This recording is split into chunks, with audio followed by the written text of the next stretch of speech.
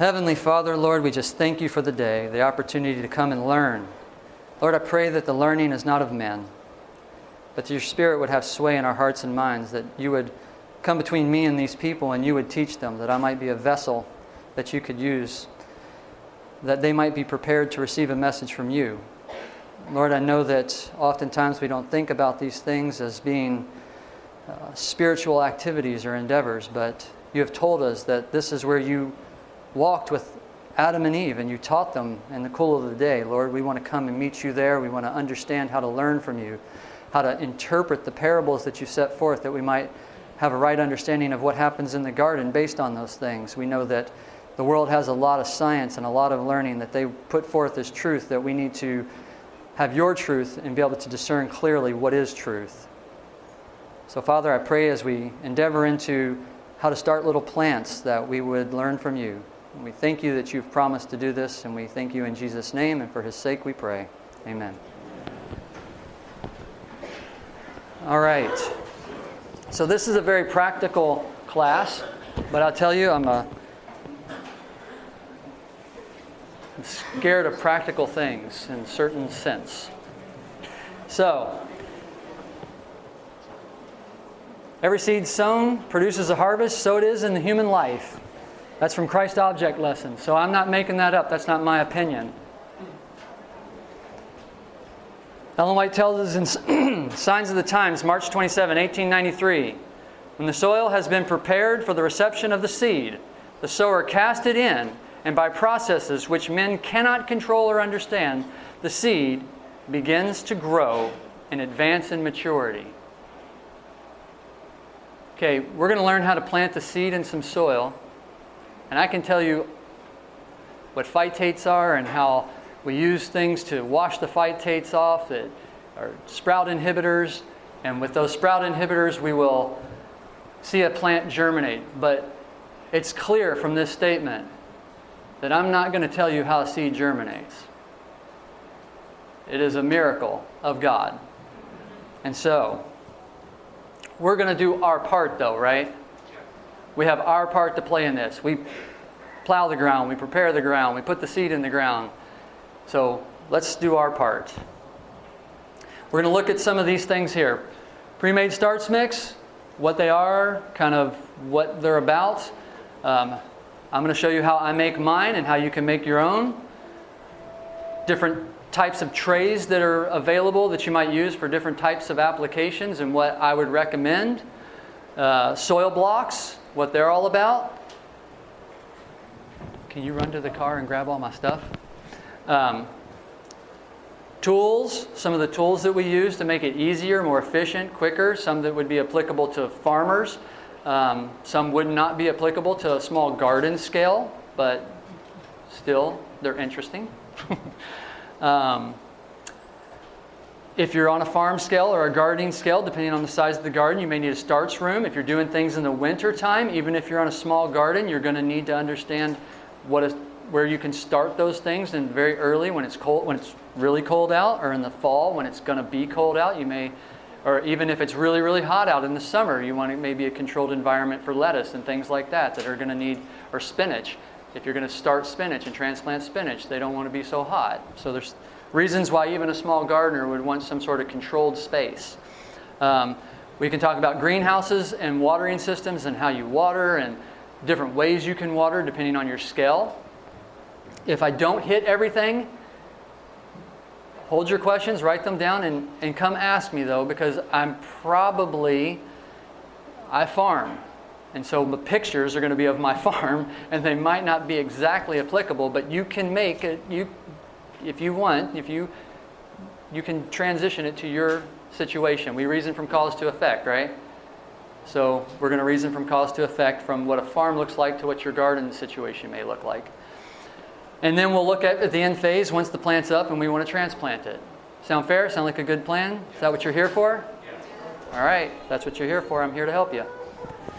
So, from my experience and my research, and I've done a lot of research, there is no vegan option that is a functional option, I'll say it that way. For a pre-made starch mix that doesn't have some sort of animal product in it. If you're going to use an animal product, Happy Frog has one that has only bat guano in it, and I think seabird guano, seabird guano. When I used that years ago, we would sift it because it has chunks in it. And a lot of times, if you don't have a starch mix, if you have like a potting mix, this is a mistake that people make a lot. All those big chunks of wood that are in a potting mix, they will suck nutrients in trying to break down. And so you want to screen that off and actually get to a real fine product so that it's fluffy and there's not a lot of woody material in it. And what I would do is I would do half that and half compost, because I found that they're really unstable. They really don't usually go as long. They don't really get the plant where I want it to be. And so if you've ever used Start Mix and it didn't really work for you, that's oftentimes the issue. And you may get the same kind, and they're just not. They sit out in the sun when they're wherever you get it from, even the plant stores.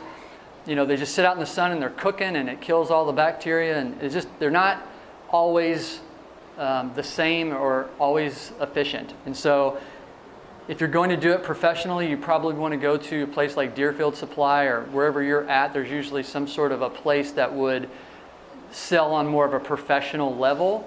And even if you're doing a garden, it's still a better place to go. Same with your seeds. Do not go to Walmart and these places, like the seeds have been sitting there for 2 years or however long they've been sitting on the shelf. You want to get good, high quality seeds. You want to go to places like High Mowing Seed, Fedco Seed. I don't know if I listed all those in this presentation. So if you want to write those down, the audio will be available. You can always go back and get these. Fedco Seeds, High Mowing Seeds, Wild Garden Seeds. There's a bunch. Baker Creek Seeds is here for heirloom seeds. These are some places that are more professional level for small scale, what I would call market gardening agriculture. There's more organic available. They're more careful about whether or not they'll have things. And if you come to my GMO lecture, I'll tell you why you want to be careful about some of the products that even say organic seeds. There's cell fusion, and there's some issues that are going on in the seed industry that you don't really want to buy. And these companies that I just named, Johnny's is one, most of them have taken a safe seed pledge, which means they will not use any GMOs, and they're now recognizing that there is a process of hybridization called cell fusion, and then when they do that, it's probably more than you need. So anyway, there's a product called cell fusion, and they don't carry those seeds. And so you can be sure when you buy there, you're getting good, high-quality seeds that will actually germinate. Am I talking too fast? Am I loud enough? No. Yeah, no, it's hard for me. Sorry. I will do my best to keep the mic by my mouth. Yeah, I think that's what I covered that, and I didn't even look at it. All right, so let's get started. So, this is how I do my starch mix. It's a little bit complicated, but this is for probably more than you would need, but you can do the ratios and just make it whatever size you want. Just make each thing smaller proportionately. And I'll give you some hunches. I changed this. I've been doing this for a while, and I change it. And so I'll tell you some of the things that I might recommend that you might mess around with as you're doing it. Something to know if you want short, stocky plants. One of the things that you want to do, no matter whether you're getting stuff from the store or not, you want to make sure that you have calcium and phosphorus. Calcium and phosphorus will make short, stocky plants. If you have too much nitrogen and potassium, you will end up with leggy plants. And so you want to make sure that your starch mix has enough calcium and phosphorus in it. Now, what does that mean? I'm still experimenting with some of this stuff, and I'll show you what I do and what results I've got, and you can decide how you would proceed forward with that. So this recipe makes 100 gallons of veganic starch mix. So we call it veganic because it's plant-based, and it's basically vegan. People understand that terminology. So we use coconut coir. We don't use, I don't even remember the name of it.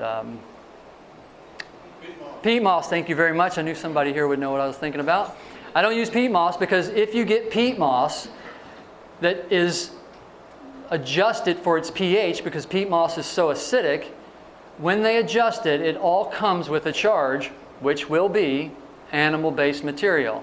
And so if you don't get that, then you get stuff that's highly acidic.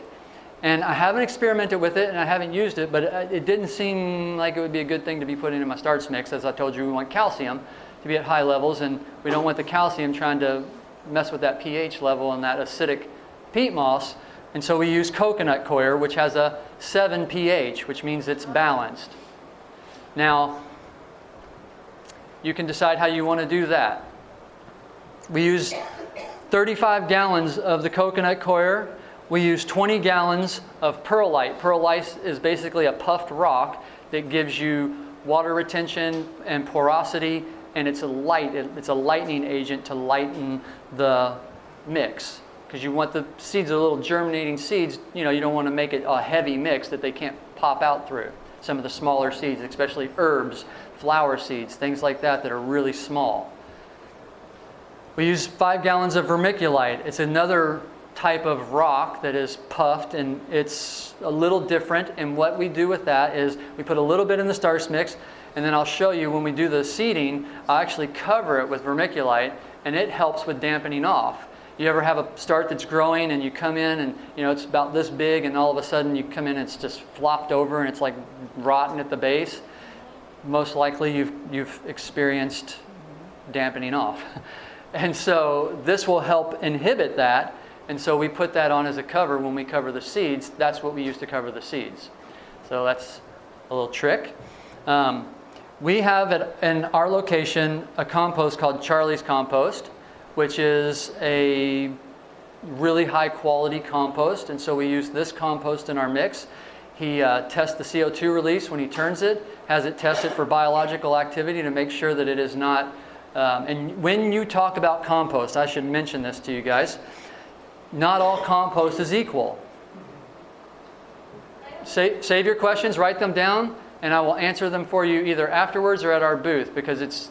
Okay, I just was going to see if you could mail us this, so I didn't have to keep taking... It'll all be posted. All my lectures will be on the website. Either at Agra or all of the stuff. The PowerPoint, yeah, that's what I'm talking about. Yeah.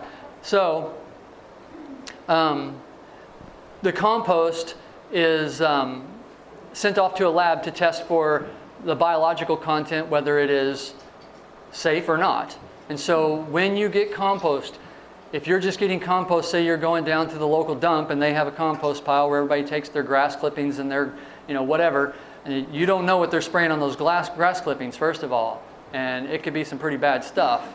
And even if it goes to a compost pile, the degradation and the half-life of that stuff can oftentimes, people will kill their crops. I don't know if you were at Alan's lecture on soil science, but you can definitely mess some stuff up. And so you need to be really careful about your compost. Make your own if you want. Be careful though, because, and I'm not saying it's hard to make your own, or it's pretty hard to find good compost. I'll just say that. I'll look for a long time. And so, but be diligent about trying to find a good compost if you're going to use compost in your garden or in your starch mix. So we get Charlie's Compost. We use 35 gallons of that. We do a dry fertilizer blend. And in our we have videos of each stage of this. My wife, Michelle, was so kind to do this for Instagram. I'm not trying to promote Instagram. Erase Instagram, throw it away, don't use it, but we have one for our business. And she did it and put it up there for everybody. We try to use it as an educational tool and share things that might be helpful to other farmers.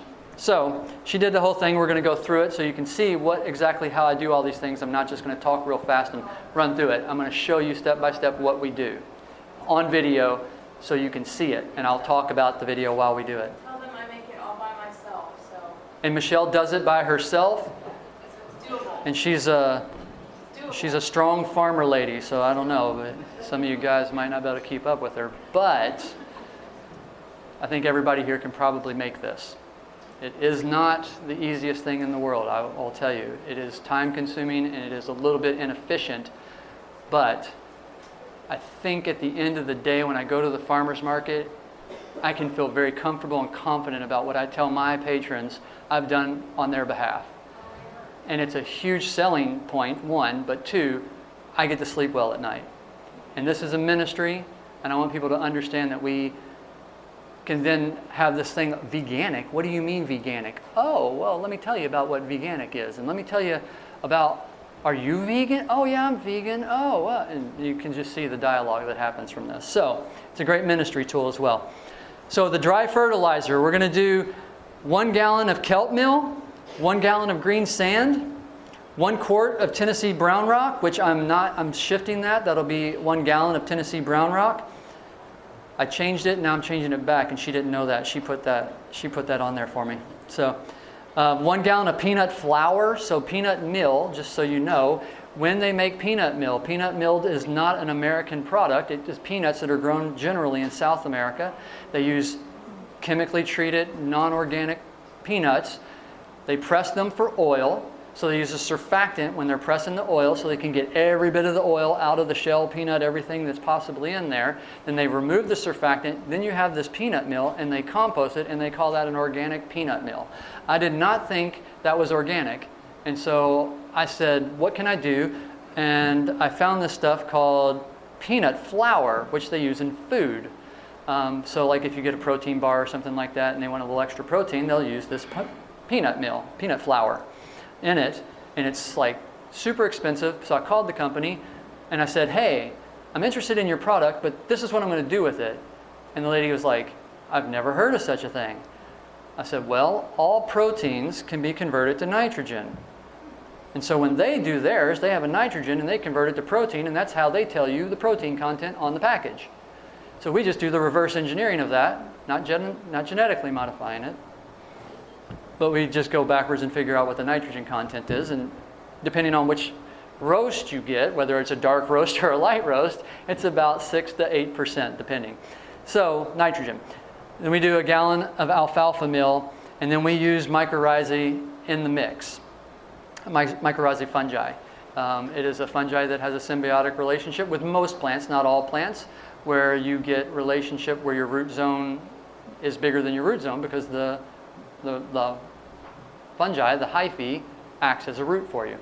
So we add that to the mix as well. We blend it all together, and that is the hardest part.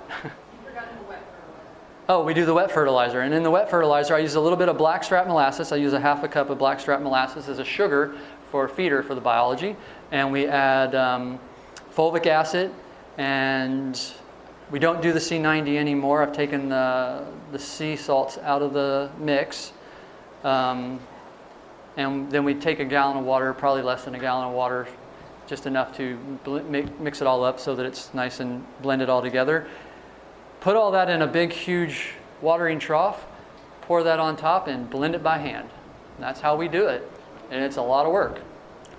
I'll show you what we do. Oh, well, we'll skip that video. So, this is Michelle showing you when we make the coconut coir, we make it so it comes in a brick. Has anybody here not know what coconut coir is? So not if you know, if you do not know. Okay, so coconut coir is the husk off of a coconut, like a big coconut shell. They take all that off and you get the coconut from the store, or you get shredded coconut where they break it open and shred it all, right? So this is the actual husk of the coconut. And in this video, you'll see she's going to show you, it comes in a brick like that. And so you have to wet it, and it will fill up basically a wheelbarrow. So you get this little bitty brick, you wet it down, and it expands to about a wheelbarrow full. And this is the longest part of the process. Yeah, it's a little bit long to wet all the coconut coir. So then we do 5-gallon buckets, literally 5-gallon buckets. We fill them up. We do 7 of the coconut coir. And then that's what perlite looks like, the white stuff in the buckets on the right there, you're right. So this is, I'll just go ahead and go to this one. So you can see how it's a really light material. Is everybody familiar with perlite? Yeah? Okay. Keep it there, though, because the next one shows the next. Yeah, That's vermiculite. It's kind of a gold, silvery type of stuff. So that's her doing the vermiculite. Has everybody seen vermiculite before? Yeah? All right. So this is the compost. We do the compost the same way, 7 buckets of compost. Now, do you see the compost? It looks like dirt, yeah? That is what we call finished compost. If you get compost and you can still see material all in your compost, and it looks like some old leaves are still in it and sticks are still in it, it is not a finished compost. Finished compost looks like dirt.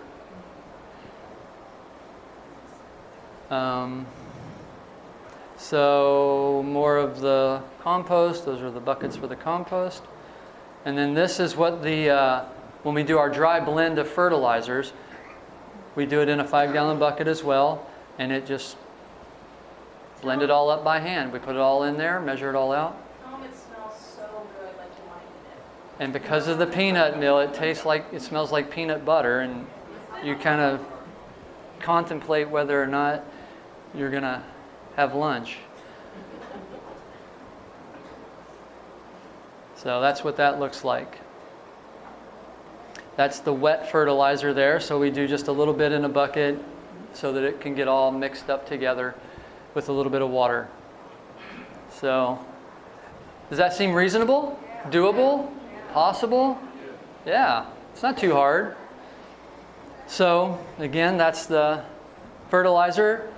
And then I'll show you how we do things. We're a farm. I mean, we do a lot of produce. I think this year we had a lot of water at the beginning of the year. And we probably threw away 80 flats that we couldn't get in the field, just to give you an idea of the volume that we do in the spring. That's just our spring planting. But it was so wet, they went by and we threw them away. So you can get an idea of I've never had that happen before, but it was so wet this spring, I literally couldn't go in the field. And so we lost our starts. And this is what our starts generally look like when we are successful at what we do. They look pretty decent. To give you some idea of what we use this mix, and that's the results we can get. And I'll show you kind of might have noticed the racks that they're on. I'll show you some pictures here later about how we go about doing our whole system and our process. What time is this over? It's over in 30 minutes. Okay, we've got 30 minutes, all right. So as far as trays go, I've seen people do this in cups. They do it all kinds of ways.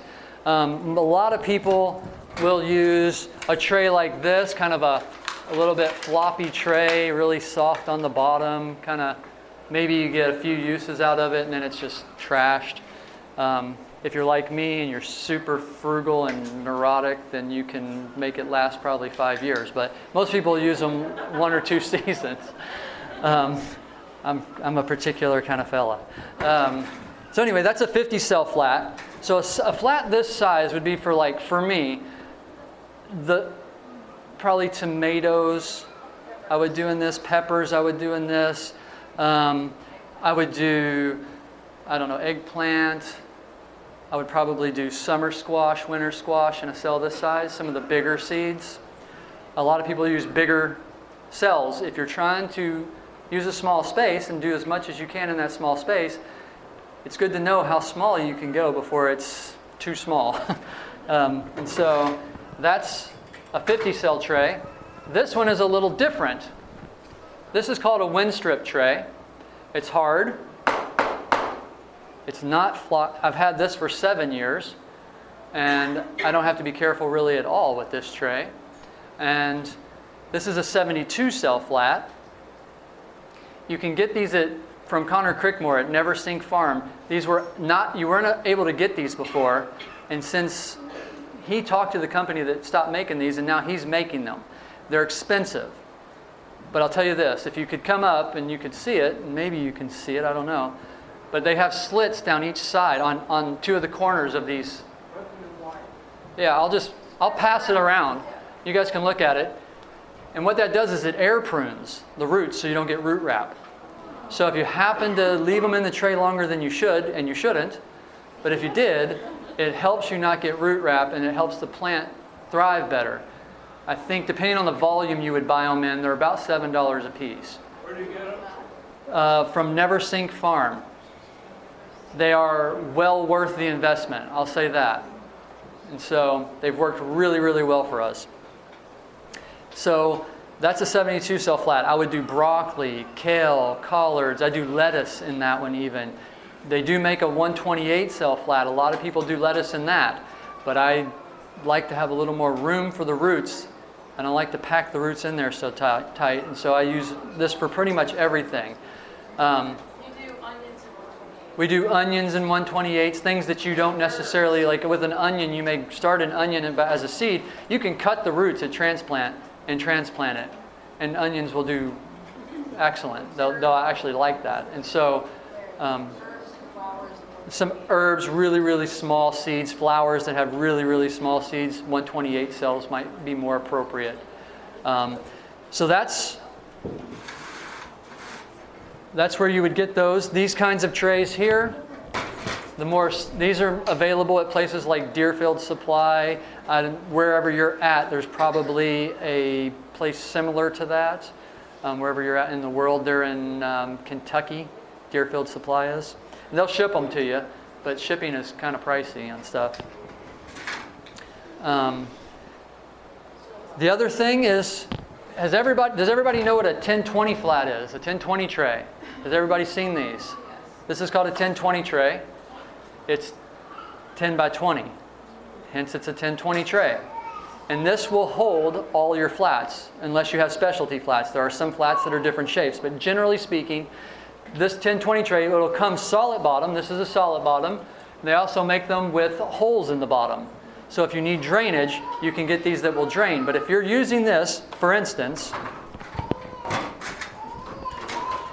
like so, and you're doing this in the house and you want to water it and you don't want all that water to drip all over your house, this is a great way to prevent that from happening. But you don't want to overwater and have them sitting in water at the bottom of that. So, any questions about tray? Well, questions for the end, sorry. Oh, soil block, yes. Is everybody familiar with the soil blocks? Has everybody seen a soil blocker before? So this little thing is you actually press it into the dirt and it will pick up dirt, and then you literally will take like this 1020 tray right here, and you will press this, and you see they have a little dibbler in the bottom. It'll make a little dibble for your seed, and they have different size dibblers you can get that pop in and out, and that will literally push that soil block out, and it will sit there and you seed it and you fill up the tray with those, and that is a soil block. That's how you would do a soil block. Soil blocks are good. They're a lot of work. Oh. Buy that tray that I'm shipping around, because this is a nightmare to me. But this will work because it air prunes as well. It has the potential to air prune.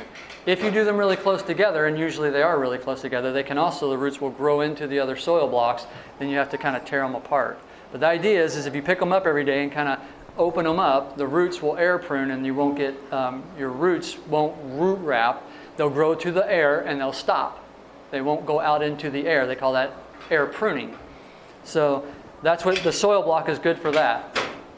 So you can get that at Johnny's. There's several places online you can get those. They sell those at a lot of places. And so if you go online and look up soil blocks, you can find those. They have little mini soil blocks that are like basically 3/4 by 3/4 inch little cubes. They have a 1.5 inch, a 2 inch, and I think they make it's a 4 inch. That's a big one that you can pot up some of the other smaller ones into. So that is pretty much the choices. Like I said, you can do paper cups and all that kind of stuff, but that is really, might as well invest in some of these things. They're not, some of the stuff is really inexpensive. These are like, I think you can get one of these for like, I don't know, 50 cents or 75 cents or something. And so, relatively, don't go to Home Depot and buy it. They'll charge you an arm and a leg for something like that, but you can buy them for cheap. All right, so this is way too dark. Ryan warned me.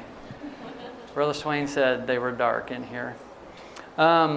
This is our workstation. And I want to point something out to you. Do you see this? Can you see this door here?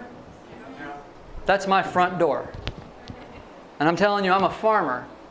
And I'm doing this in my living room. So that's how we started. And we're still there.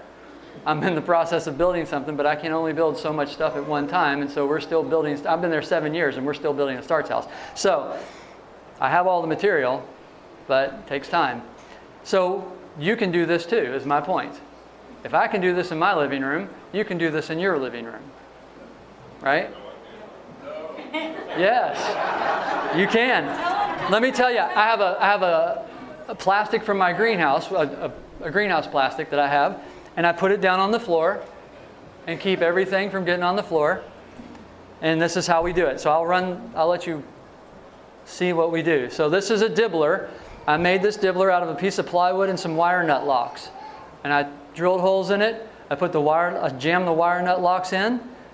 It presses down onto my flats, and now I have holes for every flat. I don't have to individually dibble those. This is a vacuum seeder. So this has air, and it's actually got holes where all those little seeds I'm rolling around are getting sucked down into the holes. And then I just sort of knock any doubles off. You can see what I'm doing there? Did everybody see that? Is it too dark? It's good. And then I just flip it over. They're all being vacuum seeded up into those holes. And you'll see here I'm going to flip it over onto the tray. Flips right over, slide it in. Has a little lever there that I cut the air off. Tap it, flip it over. The whole seed tray's done. Seeded. Over. 72 seeds. Bam. Like that. Explain to them why you have the headlamp on. I have the headlamp on because I'm partially hard seeing here. And so if I put light on it, I can see it better. So I can see those little seeds. That's part of the aging process for me. So that's the dibbler. That's the seeder. One thing you want to do not be cheap on your labeling. When you seed something, label it every time. Date. You want to put the date on it so you know when you seeded it. What did you seed? Don't do something you know what it is, but no one else is going to know what it is. Don't write it in a way that you won't be able to read it in a month when you're like going, what, that's green something. Like, you want to know what's in that flat so that you can plant it appropriately, right? And this is what I do. It's just me and my wife. And so, but this is the rule.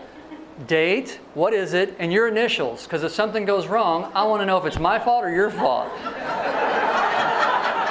No, I don't want to make her feel bad about it. I want to remedy the problem. What did we do wrong? Like, why did this not work? We want to solve the problem. And so we need to be able to go back and kind of go, okay, you did that. What were you doing? Did you maybe seed one? You weren't paying attention. You were talking to somebody. Oh, our friend came over and helped us one day, and they did it, and they did it too deep, and so they're all germinating at different depths and things like this. So you want to label them in a way that you can track what is actually going on in that tray. It's actually really important to do that. If you do, say you do a flat, and you're going to have half this and half that, right? I'm going to do some green curly kale and some red kale in the back. Label it in the front. Label that one in the front. Go ahead and put a label on both sides of that tray, on that each section. I'm not saying you need to label every cell, but the beginning and the end of the process for that particular variety. Say you run out of seeds and you got 3 left at the end, and you're like, well, I'm not wasting that dirt and all that space. I'm going to label all 3 of those, so that there's no question when you get to the end of the process that you know what is in that cell. Does that make sense? I promise you it's worth it. Those things are like, I don't know, $20 for over 1,000 of them or something. It's just not worth skimping on that. Lights. You can use LED lights. You can use, shop lights for your starts. You do not have to get UV lights and all the super, super expensive lights. It's maybe better, but I don't have any issues really to speak of. You want them to be close. When you do your lights, you want them as close to the flat as possible. Once they germinate, you want to back it off a little bit so that the light is more evenly dispersed across the whole flat. Just clarify, this is for early spring start. I'm talking about early spring starts here, if they're inside. Otherwise, you would want them outside. If at all possible, if you have weather that is conducive to them being in the sun is by far the best lighting system. You will never beat the sun with your starts or anything for that matter. And so if you're buying hydroponic stuff that's grown inside under lights, just don't buy it because it's dead anyway and they don't really have any nutrient value that's functional. So racks. So we'll look at racks later. We'll have a picture of the rack system that we use and you can decide if that might work for you. This is a germination chamber. This is getting more and more popular. A germination chamber basically creates a certain temperature and a certain humidity that seeds would like to germinate at. So they don't dry out, and they germinate really, really quickly, and you get really, really uniform germination, and they're not staggered over, different. You don't want your seeds germinated over a 2-week period. You want them all germinating at the same time so you can transplant them at the same time, right? And so there's these germination chambers, and you can make them really easy. You make a box, you box it in with some, just like cell foam, you know what I'm talking about, that pink or blue stuff you get at the Home Depot, 2-inch, we can get probably 1-inch thick. You box that in, put it all in there. In the bottom, you can do something as simple as, you take a crock pot, fill it with water, put a temperature sensor.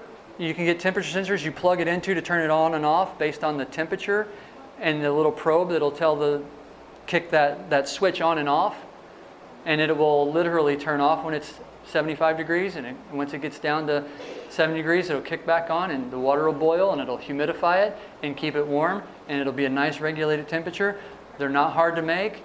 You got to have time to make these things, and you got to have some little resources. But if you're at all mechanically inclined, it's a really good tool to get even germination and really, really good germination. So these are kind of some of the ways we've done starts.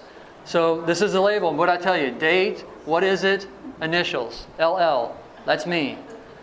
So we seeded these, and the way we do our onions, we do them different now. We do them actually in individual cells now, but we used to do it where we would just spread them a certain, I forget what ounce it was. I had a certain amount of ounces that I would put down.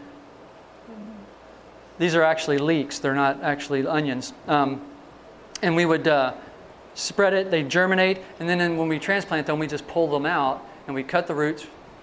And actually, with leeks and onions, you actually want to cut the tops when they get their first bit of leaf, when they get about this tall. Just for your information, you cut it off, and it forces new growth, and they'll get thicker. That way you can get thicker onion starts and thicker leek starts. So you would just cut that right off with some scissors and then let them grow back out. Maybe you can do that 2 times, 3 times before you transplant them, and they'll be like as thick as your pinky. They'll be much more substantial starts. So anyway, that's what our onions would look like, and we did those in the 10-20 trays. All we did was put some dirt in the bottom, sprinkle the seeds on the top, kind of cover them lightly, and that's the kind of germination you get. So this is our rack system. So I just buy these racks from Home Depot. I put them on casters so they have wheels. You can see the wheels down here. We do 2 just regular shop lights, 2 lights in each one. So we have 4 lights total. And I do daylight lights. If you want to do 2, you can do 2 different kinds to get more spectrum of light spectrum. I've done that before. I don't see so much of a difference, so I just do the 1. So anyway, that'll do 4 trays. 1, 2, 3, 4 trays on each one, and you got 1, 2, 3, 4, 5, so 20 flats per tray. It's vertical. It makes it really efficient if you have it in your house or in a garage or wherever you might want to put something like that. If you have to do it in a small area, you can get a lot of starts in a small area. Does that help? Yes. Okay. So this is kind of dark, but this is what our living room looks like in the spring. We usually have about 120 or so, something like that, starts going in our living room. And I'll show you, this is me working on, you can see this is the cell, what do they call it? Cell insulation. It's like a cell foam insulation. And I'm building our starts house right here. This is a room that we will have that is where we will put all those racks, and they'll live in there. And it'll be a small room that's heated off of our wash station. Does everyone know what a wash station is? That's where I was doing all the mixing. It's where we have a barn for all intents and purposes with a concrete floor that when we harvest, all the harvest comes in there and goes into water, and then we put it in our walk-in cooler. And so this is off the side of that building. And it will be tempered. So in the wintertime, it'll be heated, and in the summertime, it'll be cooled, and it'll act like a room for our tomato crop, where you don't want to put those in the fridge, but you also don't necessarily want them in the 90-degree heat of the summer. We'll put them in there at about 55, 60 degrees, and it'll be a nice room for tomatoes because that's a high-dollar crop. So this is how I started when we first bought our farm 7 years ago. This little Quonset hut that the Dealys, everybody here know Matt and Deidre Deely? When they moved to the Black Hills and took over the work at the Black Hills that I was doing, they packed their car with all kinds of their van, their truck is a 24-foot Ryder truck, packed it full of all their stuff. Well, they didn't pack it full of all their stuff. They left a bunch of stuff there, and they packed a bunch of stuff in there to give to me to help me start my farm. Isn't that a blessing? Right? When you step out in faith, people just show up and they say, we want to support what you're doing. And he gave me this caterpillar tunnel, and that became my starts house. And so you can see our little tray, our table back there, and this is me outside doing the starts, our first year.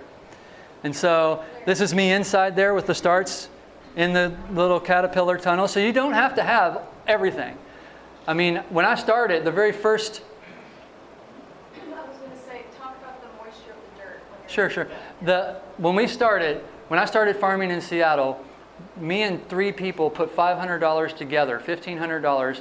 We bought seeds and start stuff. We put them in flats. We had cinder blocks on an asphalt road in the back of this farm, and we took it and put a piece of plastic over top of those cinder blocks and cinder blocks on top of those cinder blocks to hold that plastic in place. And that's where we put our first starts. I'll tell you this, that year, 3 people, $1,500, we grossed $83,000 on that farm first year. So, you don't have to have a lot. You have to have a willing heart, and you have to be willing to go do it. And then from there, you can build. It doesn't always work that way. I moved to this farm, I planted about, I don't even know, thousands of brassica plants that spring. They all turned purple and didn't grow another leaf. I made $4,000. So, it doesn't always work the way I just said. So the Lord humbles us too. I say that to encourage you, because me and my wife do full-time farming. She quit her job, and we full-time farm. That's all we do on that same piece of ground that made $4,000 after I planted probably $80,000 worth of crops in it and got $4,000 back. And we didn't have any money. We came from self-supporting work with no money. The Lord provides. You just put your foot in the water. You just do what you're called to do. You do what He told us to do, and you don't have any choice anyway, so just go do it. And He will pay for it. It's His problem. It's not your problem. You do your part. You don't do your part, it's your fault. You do your part, He'll take care of you. You don't have to worry about it not working. And if it doesn't work, you needed to learn something, so just get back up. You're going to get up 7 times, right? Right? Okay. This is our starts house that we have. So once it's warm enough to bring all that stuff out of our house in the spring, we go into this greenhouse here, and this is our starts house when I was building it. It's really nice to have ventilation in a starts house because you really don't want it to get overly hot in a starts house, and it will get hot. Even in the early spring, it will get really hot in there. So we have a roll up here that we can vent out the top on this particular greenhouse. We got these greenhouses at an auction. I paid $5,000. This greenhouse is 25 feet wide by 75 feet long. This greenhouse back here that you see, that's 120 foot by 30 foot. $5,000 I paid for both of those. I had to buy plastic and a few things to, after I took it down from the place that the auction was. But, the Lord provides. He makes a way. So that's our start house. This is what it looks like inside. I have little tables like this that we set all the flats on. I do little hoops in them, because that way I can cover them with floating row cover and things like that. If it's going to have a cold night, I can put a little blanket over them. Does that make sense? Yeah. Am I helping you guys? Yes. Am I going too fast? No. Okay. It's 11:36, so I've got to rush here. All right, so this is how we watered for years. And I knew this was totally inefficient, but this is our resources. This is what we had. So I would hand water. You can see how many flats are there, right? That's a lot of food. And we would hand water that pretty much every day. You take about 2 hours every day, maybe twice a day on really hot days. And so it is time consuming when you're trying to manually manage that much food.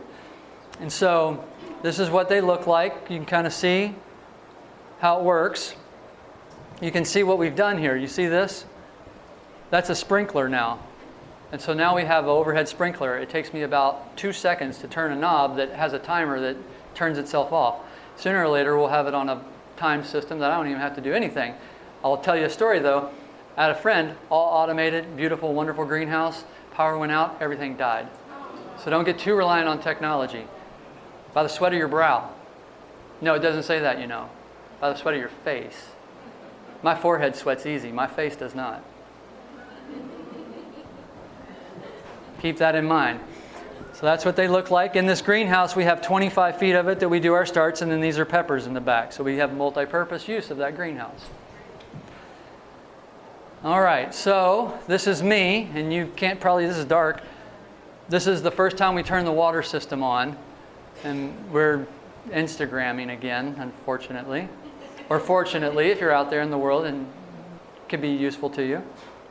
But all these little things, and you can't hardly see it, so it's not really, as you can kind of see all the water, they're just water for us. And everything gets watered. That was one of the best things we did. That saved us an immense amount of time. So if you have a farm or you're thinking about farming, that should be high on your list. Time is very valuable on a farm. So this is how we start, right? We have all those starts. Everything looks good. I'm going to tell you something. If you're planting a start that's over 6 inches tall, you have missed your window of opportunity. If you're planting tomato plants that have fruit on them, if they're over 6 inches tall, if they've got flowers on them, you are missing your whole first set. That is the most important set. And so you do not want to plant plants past their time. You are missing. You're already setting them back. And this is the start. You never want to set it back at the very onset. As soon as you can get those little plants in the ground, they have enough root system to hold that thing in place. That's when you want to put your starts out. If you're doing it past that, you're going to miss so much economic opportunity in those first bracts and those first, whether it's your cucumbers, your cantaloupe. You can have cantaloupe set. It's going to set way out here now because your first blossoms have already fallen off. They didn't have the soil, they didn't have the nutrient bank to set fruit. They dropped flower, right? So you want all that initial fruit onset right away.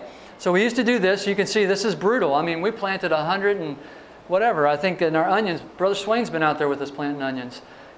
He is brutal, huh? And Faith, where's Faith? There's Faith. She's planted onions on my farm too. We do them at about 6-inch spacing.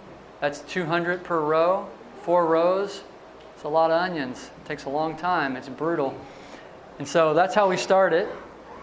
I'm listening to sermons there. See my earphones. It's a good time to listen to the Lord. You can get the object lessons from the ground right in front of you. This is another thing. This is Chris Holland. He just bought a farm. He used to work down at Wildwood. He was helping them at their farm. He just bought a farm down in Tennessee. He worked with me. And this is what we would do once we got a little bit better off, went a little faster.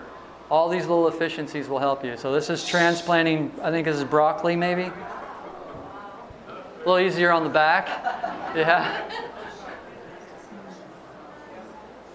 So this is our farm and what we do on our farm. Looks fun, huh? All right. Let's say a quick prayer to close this out. Heavenly Father, we thank you that we are able to share our experiences. Lord, I pray that you would bless the efforts that people put forth. I pray that as they put their hand to this plow, that you would do what only you can do, that you would fill in for our deficiencies, that you would fill in for our ignorances and our lack. I pray that anything that I said that was not of a benefit or wouldn't be true is not according to your laws, that you would cover that and that you would fill in for my deficiencies. Lord, I pray as we do this that we recognize that we are brothers and sisters on this journey, and ultimately all this is to grow us in a knowledge of who you are, and that the side effect is that we have the opportunity to labor with those in our communities, our family, our friends, and that we can make a living doing it, and that we can show them a better way, that we ourselves would see a better way, that we might glorify you and be fit for your kingdom, I pray. In Jesus' name and for his sake we pray. Amen. This media was brought to you by Audioverse, a website dedicated to spreading God's Word through free sermon audio and much more.